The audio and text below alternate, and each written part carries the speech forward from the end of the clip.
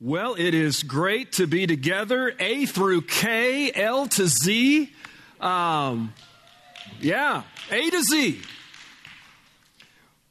Well, let me start this morning. First of all, it's great to be able to gather together and to share. And thank you, Tim, for letting us as pastors to share from time to time. And I know I've done a number of Father's Days. That's not really by design or anything. It just happens to be sometimes calendar-wise. But I am glad to be here to speak on the subject of fatherhood. I'll tell you in just a moment. What you're going to hear in this room is not what you're going to hear out there. What you're going to hear right here, what you're going to hear in this is something that's under attack when it comes to family. And so I'd like to start with someone that has got a nice little quote about being a father or being a boy. Samuel Clemens once said, Mark Twain, I don't know who they are, one of those guys. Mark Twain once said, quote, "At the age of 12, a boy starts imitating a man. And he just goes on doing that the rest of his life. Just trying to be a man. Just imitating a man and just keep doing that." Well, Mark Twain, there's a lot more to it than that. As I think about this day today, I'm going to tell you where I come from. I come from a home that had a godly dad, and my dad's still living, and I'm blessed. Hopefully, maybe I'll see him today. But I was raised in a Christian home.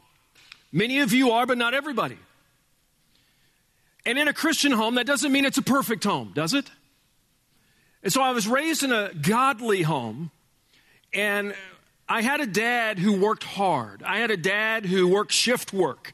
I had a dad that sometimes was in the morning and the evening and night, and I didn't always see him, but I always knew that's my dad. I always knew he loved me. I never doubted that. Dad did a lot of things. We did on vacations, and we went on vacations. We went on camping trips. We did things together. I'm blessed by that. I'm blessed to have a dad like that. Now I am a dad, and I have 3 boys that I hope I'll have to ask them later, are you blessed to have a dad? Anyway, I am blessed to have 3 boys, and I'm telling you, I don't stand here having this thing figured out, dads. But I find the weight of being a godly dad somewhat heavy at times. Guys in the room, what we just sang about, Lord, I need you, we could have just stopped right there and just let the men sing that. Because, guys, you need God. You're important. You're valuable. And a godly man is an influencer. A godly man is an agent of influence. So don't buy into what's being said there about men are irrelevant today, that men, being a dad is not so good. All kids need are moms. They need moms and dads. They need a family. And family can be defined, maybe you're here in a broken home, maybe you're not able to have a dad. No, it's not an indictment on you. I'm just telling you the model for God and what you've got to strive for is the plan of God for you and your situation. But don't redefine what a godly man is. Let God tell you. And it will be affirming to you, I guarantee you. All right. I had to get that out of my system. If we trace fatherhood back, let's just keep going back. Where was the father? Okay, there's fathers upon fathers upon fathers. We go all the way back, and check me out. We go all the way back to Adam and Eve. Adam and Eve, the first parents, God gave them a task to be multiplying the earth and fill the earth to the praise and glory of his name. To be fruitful and multiply, and that's before the fall, to be fruitful and multiply and spread the glory of God through the earth. Being a father is a God-ordained role within the plan of God to fill the earth, not just with people. Being a father does not mean you've created another being. To be a father is to produce another person who loves God. That's a godly father. In our day today, there's an incredible attack on the family, if you didn't know. Marriage is often viewed in low or even derogatory terms. The roles of men and women are being blurred and confused. Parenting is often delegated to strangers and electronics. Children are being exposed to images and violence and pornography at early ages in greater volume than ever before. So what are we to do? What can we do? Well, God has a plan. His plans, His ways are best. His ways work. And get this. Have you forgotten that He's the master designer of family? He's the master designer of relationships. So let's take a close look this morning at the wonderful God-given role of fatherhood in particular, but family in general. All right, you with me? We're going to look at fatherhood particular, but we're going to deal with family in general.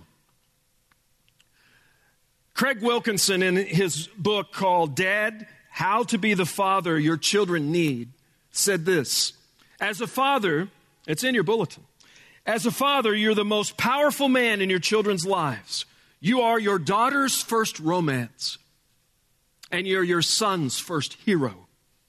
What you do with this incredible privilege will shape your child's beliefs about themselves and the world and largely determine the trajectory of their lives.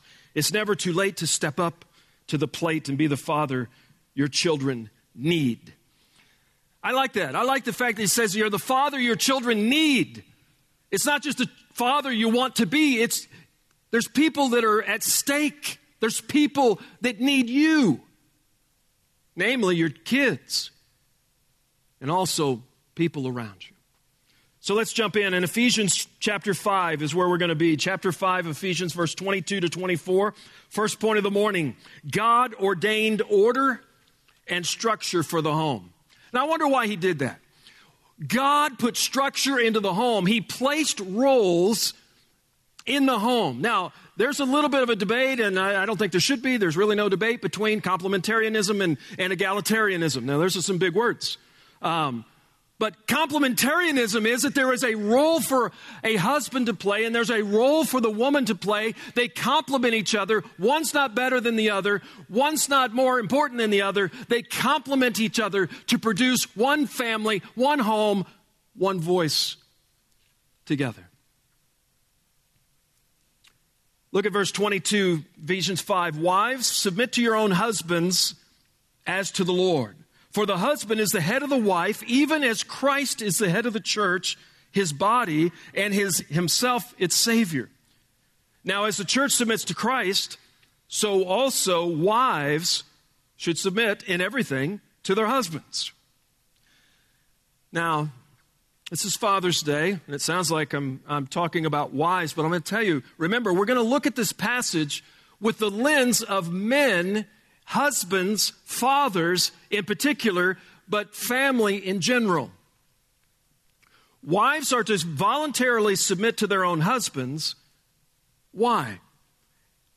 Because that's a right response to the will of God. It's the order and the structure of the home. John MacArthur, in his commentary on the book of Ephesians, as I was reading this, I thought, this is just so good. Sometimes the commentator says something that you can't get any better than this. So let's read this together. Let's look at this. The wife is not commanded to obey her husband, John says, as children are to obey their parents, which we'll see later in Ephesians, or slaves their masters. A husband is not to treat his wife as a servant or as a child, but as an equal for whom God has given him care and responsibility for provision, protection, and to be exercised in love. She is not his to order about, responding to his every wish and command. That is not the plan. As Paul proceeds to explain in considerable detail in verses 25 to 33, the husband's primary responsibility, get this, guys, the husband's primary responsibility as head of the house is to love, to provide, to protect, and to serve his wife and his family. not to lord it over them according to his personal whims and desires. Now, that's John's way of just saying, this is what I think Paul's trying to say when he says, wives, submit to your own husbands as to the Lord, and later on defining what husbands should do. Notice the intimacy implied in these verses, particularly as it relates to husbands. Did you look at it? Did you see it? In verse 22, it said, wives, submit to your own husband. And I don't know if I've just forgotten about that phrase or if I've just read it too fast. Wives, submit not just to your husband, to your own husband. And I thought, is there anything to be made of that? Well, what does this mean? Submit to your own husband. The one who has vowed to love you in sickness or in health, for richer or poor, till death do you part. That guy. Submit to that guy. The guy who said, I will love you, I will hurt with you, I will celebrate with you, I'm your husband. Submit to that guy. Notice, too, that it is in the same vein or in the same way or reason that she would submit to the Lord Jesus, who loves her how much? The Lord Jesus, who loves you supremely. Wives, submit to your husbands as you would to the Lord. Like his supreme love requires our submission, and so your husband's love, submit to that.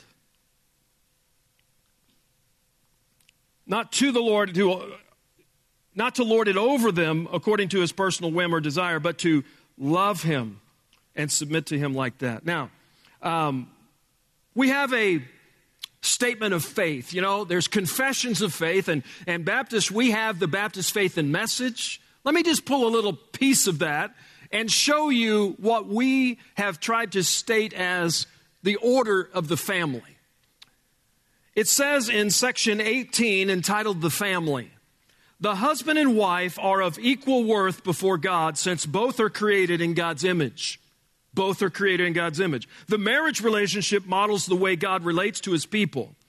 A husband is to love his wife as Christ loved the church.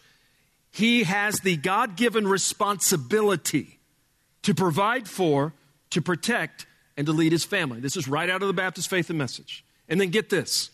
A wife is to submit herself graciously to the servant leadership of her husband, even as the church willingly submits to the headship of Christ. She, being in the image of God, as is her husband, and thus equal to him, has the God-given responsibility to respect her husband and to serve as his helper in managing the household, nurturing the next generation. Now, husbands, did you get this? Servant leadership, is that just a fancy word? Are you the servant leader of your home? I notice I didn't ask you if you're the servant of your home. I didn't ask you if you're the leader of your home. I'm asking you, are you the servant leader in your home? And do you know what that means? Why don't you ask God right now to start helping you be that kind of husband? Wives, why don't you pray that God would help you support and yield to your husband's servant leadership as to the Lord, and thus foster his ordained order for the home. Does one size fit all with home? Can you have your own independent style of home? I mean, in terms of, well, I know the Bible says to have a servant leader, but we can mix the roles and we can just kind of do that. And maybe we don't even need to do that servant leadership. Maybe we just need to wake up and go to bed and go to work and God will work the rest. One size fits all when it comes to being a godly father. I don't mean in every detail. I'm not talking about personality homogenation. I'm talking about the order and the structure of the home is not up for untangling.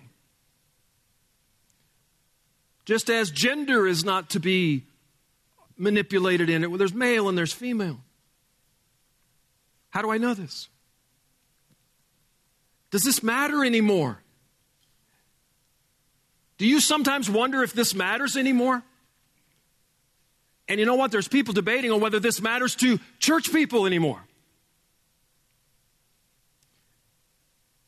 We need to get back to an understanding of what family is, what dads are, what men are, what women are. And kids need clarity. consistency. And God has it for us. Now, again, John MacArthur in his commentary again speaks on this.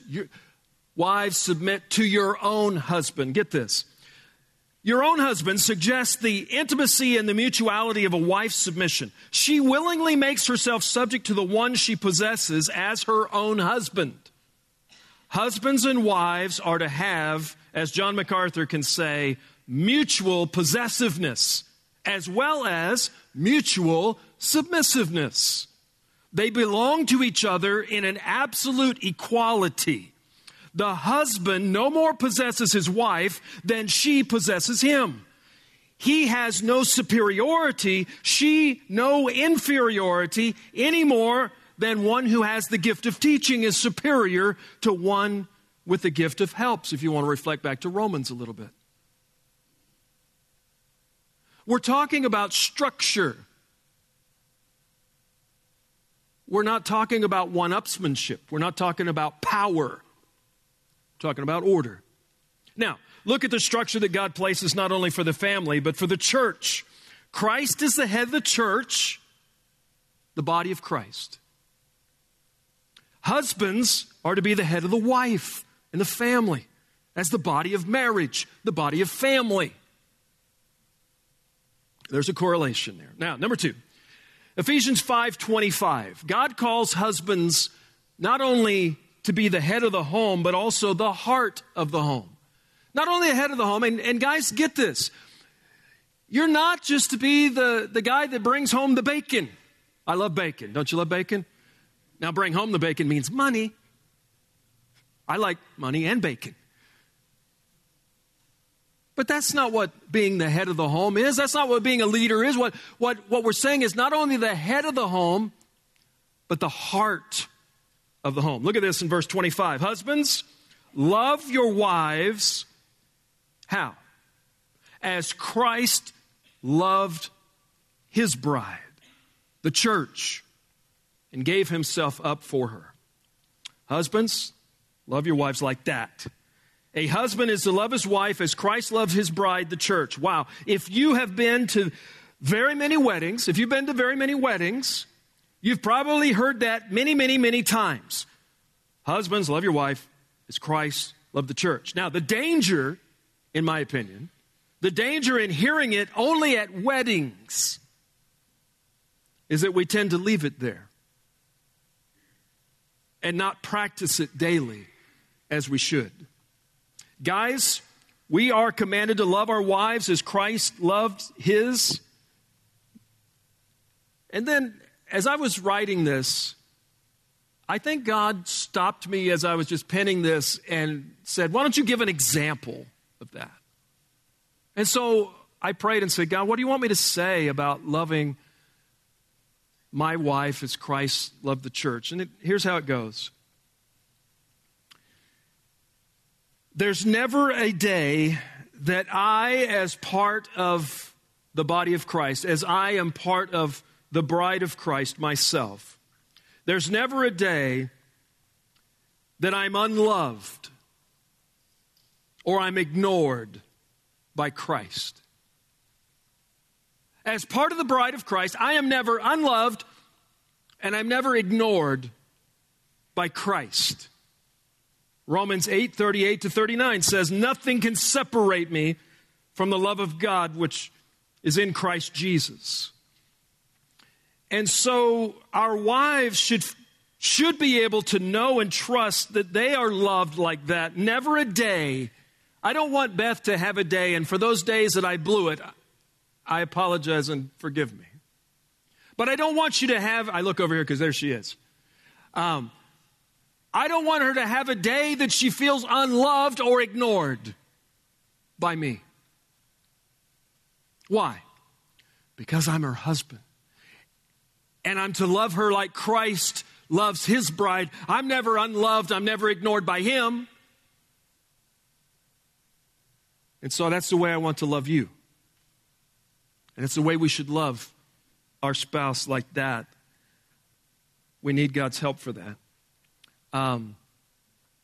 Number 3, Not only is a husband to be not just the head, but the heart, God has given us marriage, the love of husband and wife, to reflect the incredible, inseparable bond that Christ has with the church through the gospel. Look at this in verse 26. That he might sanctify her, having cleansed her by the washing of water with the word. That's the role of husband. It's the role of Christ in the church. I wonder what Paul's talking about. Husbands or church? Family or spiritual family? So that he might present the church to himself in splendor, without spot or wrinkle or any such thing, that she might be holy without blemish. In the same way, husbands, now he's back to husbands. I thought he was talking about the church. Now he's talking about husbands again. In the same way, husbands should love their wives as their own bodies. He who loves his wife loves himself. For no one ever hated his own flesh. You see the intimacy. But nourishes and cherishes it, just as Christ does the church, intimacy, because we are members of his body. Therefore, a man shall leave his father and mother and hold fast to his wife, and the two shall become one flesh. This mystery is profound, and I'm saying that it refers to Christ and the church. However, let each one of you love his wife as himself, and let the wife see that she respects her husband. Now, you're coming here on a Father's Day, and it sounds a lot like we're doing marriage counseling here, but husbands love your wives. Wives respect your husbands. Sounds a lot like the best-selling book out there by Emerson Eggerichs, Love and Respect. Don't you think we need more love, more respect? Not only in a home, not only with your spouse, but with your children. Love and respect. And not only in the home, but maybe among us as a church, love and respect. And not only here at the church, wouldn't the world be better if we had a little more love and respect? I wonder where they're going to see that, when they're going to model that. Who's going to model that? You feeling the pressure, dads? Who's going to model that? It's Father's Day. We all could use more love and respect. Now, number 4, men, we're called to be spiritual leaders in our homes with our wives and with our children. What does that mean to be a spiritual leader, a servant leader? And so now the rest of this message is going to be about fathers. Now that we've kind of laid the groundwork, if you remember back just a few minutes ago, if you haven't slept since then, we started with Adam and Eve, multiply, spread the glory of God to the earth. Then something went wrong. We won't go there, but we know this. But we're here today to do what?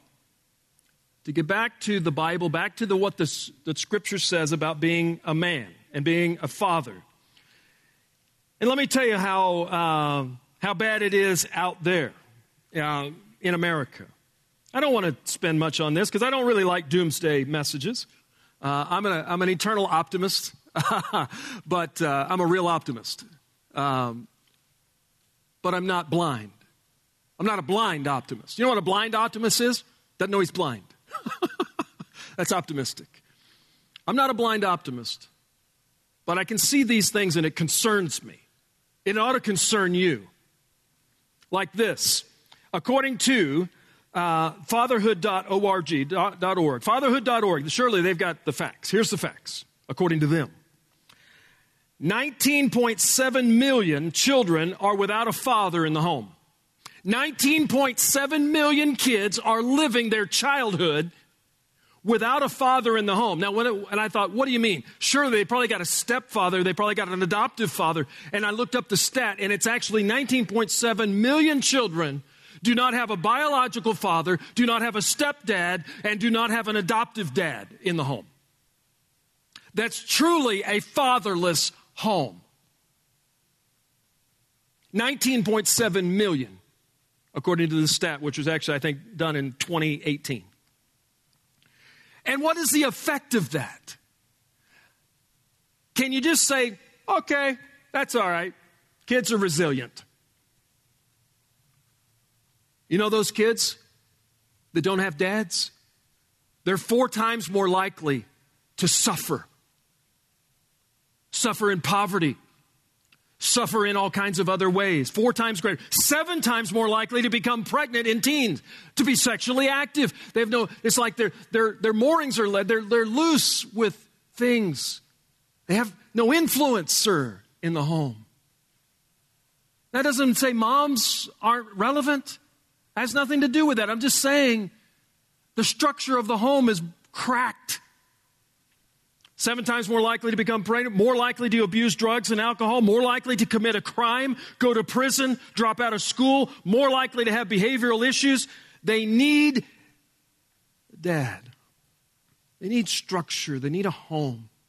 Now, if you have grown up, maybe you're here this morning, and by the grace of God, you grew up without a dad, and you said, I did okay. Did you hear what I said? By the grace of God.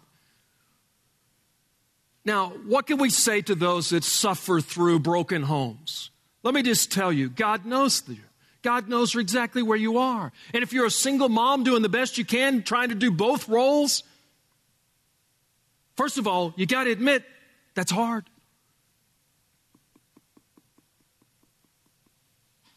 And sometimes it's dads that they have no moms in the home, and so dad has to be Mr. Mom. And that's hard. I'm not denying that. I'm just telling you there is a structure for the home that God has ordained that really needs our effort to maintain and to be embracing, not neglecting. Let's take a look now in Ephesians chapter 6, verses 1 to 4. Paul has marched us through wives and husbands and marriage. And now we come to family, children. Verses 1, 2, and 3. Children, obey your parents in the Lord, for this is right. Now I'm going to stop right there and say, look at this. Children, obey your parents in the Lord. Wives, submit to your husbands as to the Lord. Husbands, love your wife as the Lord has loved the church. It seems like Jesus is involved in your family. He desires to be Lord of your home. Husbands, love like Christ. Wives, submit like you submit to the Lord. And children, obey as unto the Lord. So if you want to hear the gospel, Dad, I'm going to tell you, if you're going to follow this kind of plan, you need the Lord. You need Christ. You need power. You need Him. Children, obey your parents in the Lord, for this is right. Honor your father and mother. This is the first commandment with a promise, that it may go well with you and that you may live long in the land. Paul's described not only a beautiful relationship between husbands and wives, with that in view, he then adds the role of children toward their parents, namely obedience and honor. Children, obey and honor your dad, who loves your mom like Christ loves the church, and your mom submits to the dad as unto the Lord, and children, obey that. Honor that. And here's the problem. Kids don't see that. Kids don't see that. Dad's forgotten about it, and mom's too busy. So when are we going to model this where husbands love wives, wives submit to husbands, and children obey and honor their godly parents? Is this a pipe dream? Is this something that is unattainable? Is this unattainable? Is this so lofty? Are we such sinners we can't even see the goal? We don't even see the light of day? We're so tired, we're so beat down that, dads are told on television they're idiots, and moms are power seekers, and we don't even know husbands and wives and moms and dads and kids are. Or do you like what you're hearing right out of this? I long for us to realize that God's ways work, God's ways are best. And they work.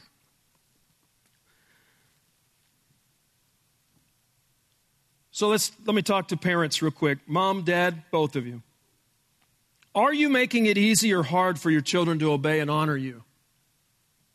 Are you making it easy or hard? You better mind me. Why? Because I said so. Why? Oh, the kids are great with the why questions. Mind me?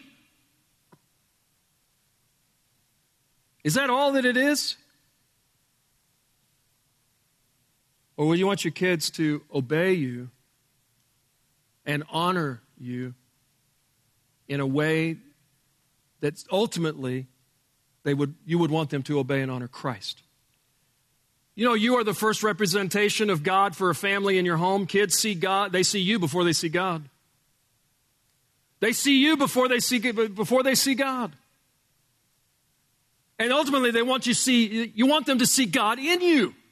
And that's what I loved about my parents. I saw God in them.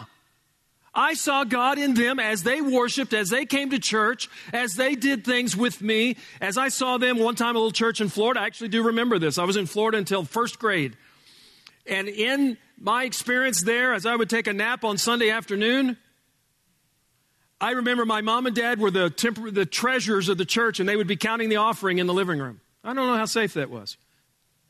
But they were counting the offering because they were volunteer treasurers. They were involved. They were involved in church. They were involved in God. My dad's a deacon. My mom's sang in a choir, things like that. I'm not saying that's any particular. I'm just saying that they did not separate their faith from home.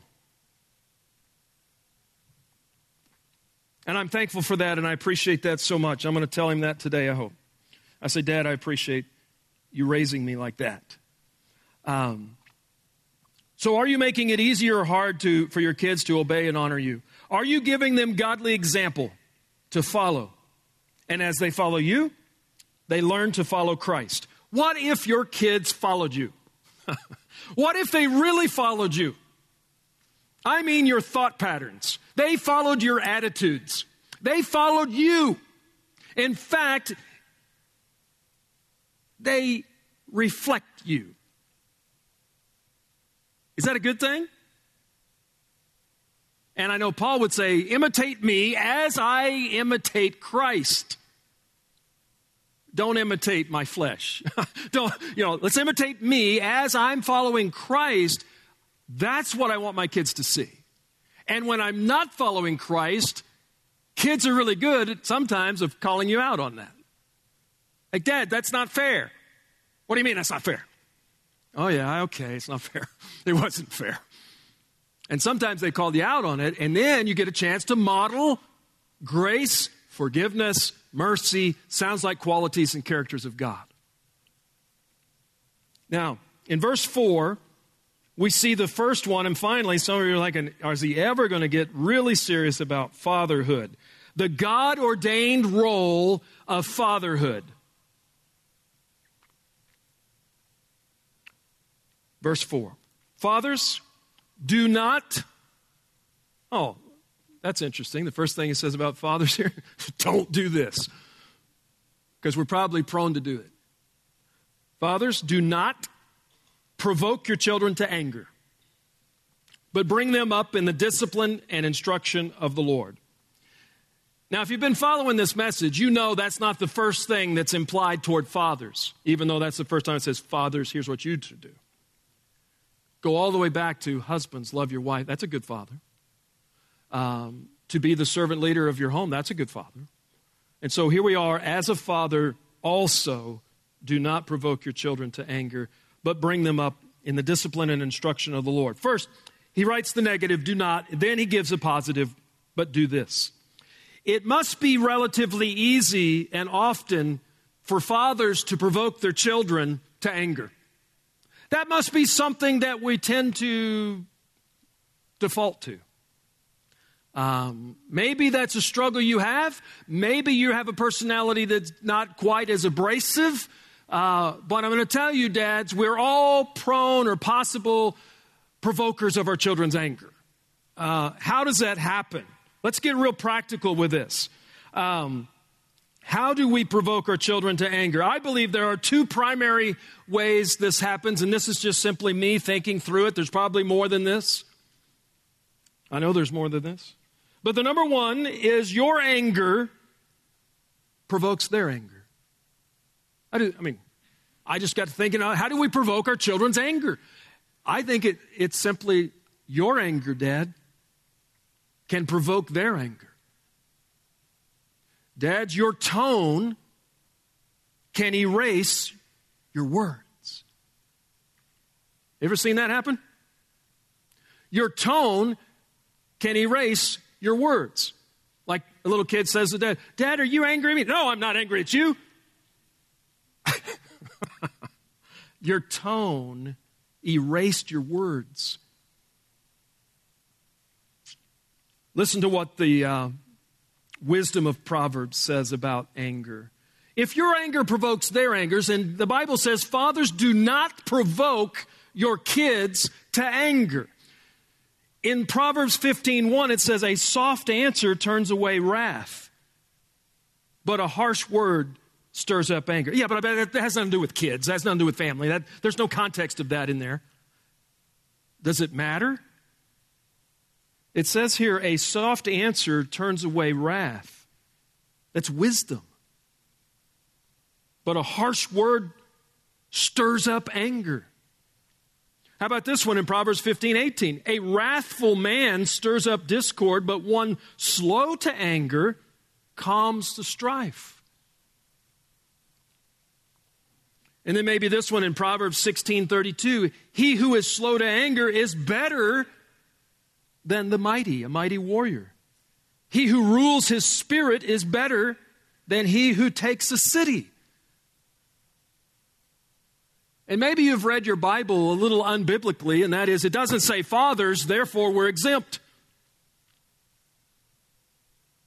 This is wisdom, and this is something that we as fathers could take the wisdom of Proverbs, apply it to a specific command. Fathers, do not provoke your children to anger. How do I do that? By being a little softer, by being a little more caring, and in that way, and realize I'm better than a mighty warrior if I can keep the anger down. And what's the goal of it anyway? To win? Or to be a model of Jesus Christ for your kids to someday follow you. That does not mean that you can't correct. It does not mean that there can't be moments of tension, but there is definitely a spirit of grace and holiness in your home. So fathers, pray before you speak. Consider the weaker among you. Seek understanding above just being heard. Seek understanding besides just, do you hear what I'm saying? Do you hear me? Why don't you better say, do you understand me?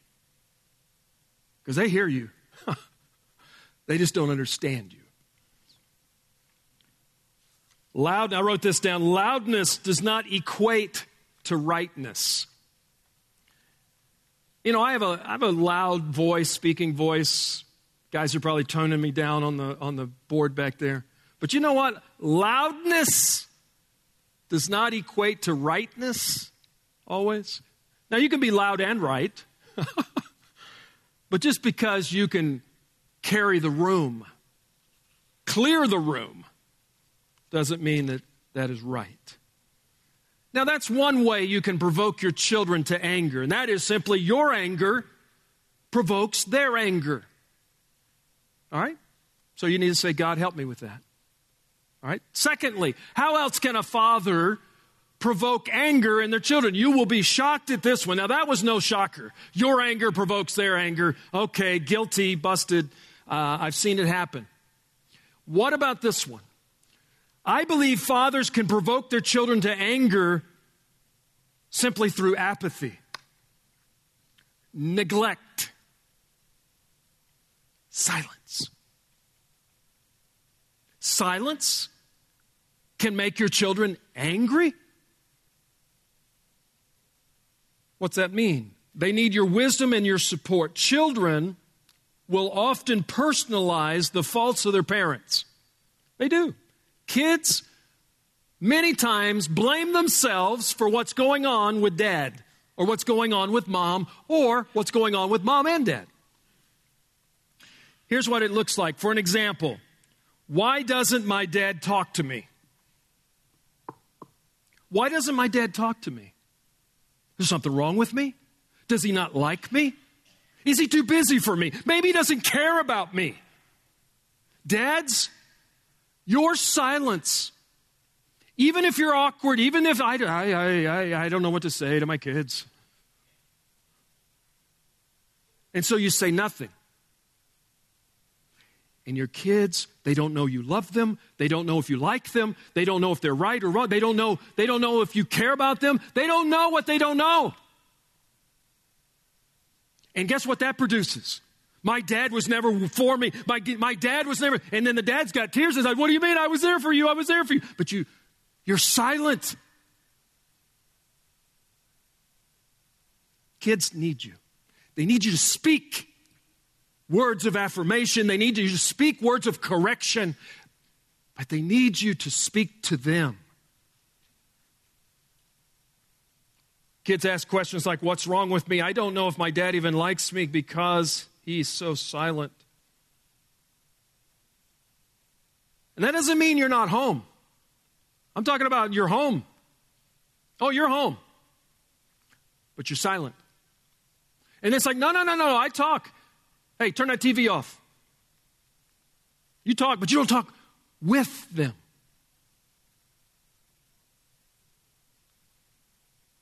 Why should you talk with them? All right. Did you not hear what we said earlier? We're to be the servant leaders of our homes. We're to model for them that they see God in you, that they would see you before they see God. So it's important that they see in you. I don't think God even likes me. I don't even think God even speaks to me. I don't even think God speaks. Because my dad never spoke to me. Now, that's not a one-to-one absolute thing. God breaks into that. God's going to break through your failure.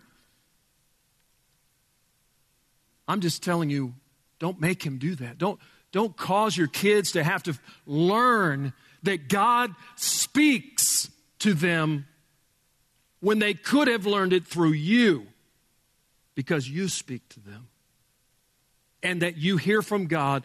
And I'm telling you, Paul David Tripp is a guy that you need to be reading his stuff on parenting. If you've just started out in parenting or maybe you're in the middle, I don't care what age of parenting you're involved in, you need to get some books by Paul Tripp in addition to whatever else you got.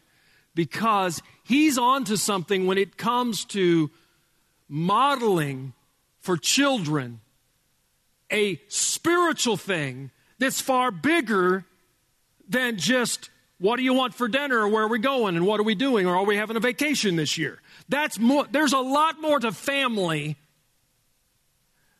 than those kinds of things.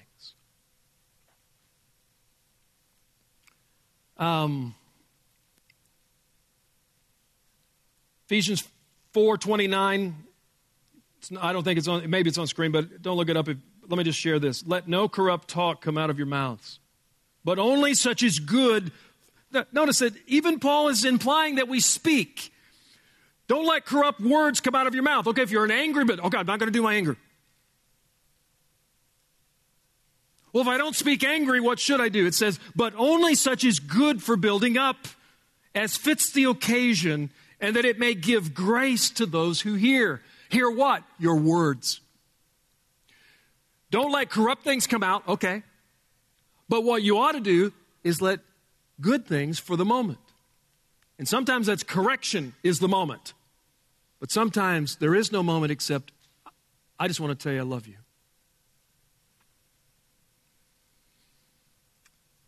We're rebuilding and this morning is simply a chance to reclaim and rebuild what a godly home is supposed to look like. Not in a vacuum. We're not going to produce a godly home up here on stage in some glass box and say, look at that godly home. Guess where the godly homes are supposed to be? Not in a glass house, in your house, in your home, in my home. So finally, let's look at the last part of verse 4 when it says, what are we as fathers to do if we're to be godly fathers? It says that we are to bring our children up in the discipline and instruction of the Lord. Now, that doesn't mean that it's only the father's role to do the instruction. Obviously, a parent's role is to instruct and so forth. But the father is not absent from that. And so a father should be knowing the direction of your home. You should know the trajectory. You should know the theology of your home. And you should foster that. Don't just say that's woman's work. That's so bad. Don't say that's my wife will do that. My wife, she reads the Bible. You and her together. What does that look like and sound like? Well, I believe Paul's saying, lift your children up. Did you see it? Bring them up, lift them up with the gospel. Now, you're like, it didn't say the gospel. Bring them up in the discipline and instruction of the Lord. The discipline and the instruction. And I think he's really saying that we are to model the gospel to them in parenting and to parent them with the grace just as the Lord parents you with the gospel of his grace. Have you been disciplined by God? Dad? Have you received that instruction that God stopped you? I mean, there was a time in my life, I've told my guys this, God stopped me from what I was doing and he arrested me. He has all kinds of words to use. And he said, Gordon, that does not honor me. That doesn't glorify me. And when God says it doesn't glorify him, he's right. And he stopped me and he disciplined me and he says, you need to change the direction of your life. Now, at that time, I was already a believer in Jesus, but I hadn't grown up. I hadn't disciplined my life. I had no real discipleship in my life. And so God had to change me later in life. And I've told my boys that God has changed me. I used to do this and I do this. I used to like that, but I like this. And it's the discipline of the Lord like that we could be with our kids. And so modeling to our kids, it's not just in the area of do's and don'ts. It's a matter of modeling the gospel to them that they know why. Why? Dad, why are we here at church today? And if your answer is it's Sunday, that's what we do, it's not enough. So again, what does this look like to bring them up in the discipline and instruction of the Lord? Fatherhood, a God-ordained role, tremendous value and importance in the structure of the home. May we as men, as husbands and fathers, rely on the Holy Spirit's transformative power to change us into the men of God we are to be. And I'd like to close with these few things right here, and we'll be done. A godly father loves God. A godly father loves and honors his wife. A godly father models the gospel, accepts responsibility for his children. A godly father is under authority. Look at that. And a godly father leads. And Paul David Tripp quote that has haunted me, actually impacted me. What could be more important than being a tool in the hand of God for the shaping of a human soul? That's a powerful word. What could be more important, Dad, than being a tool in the hand of God for the shaping of a human soul? Godly fatherhood.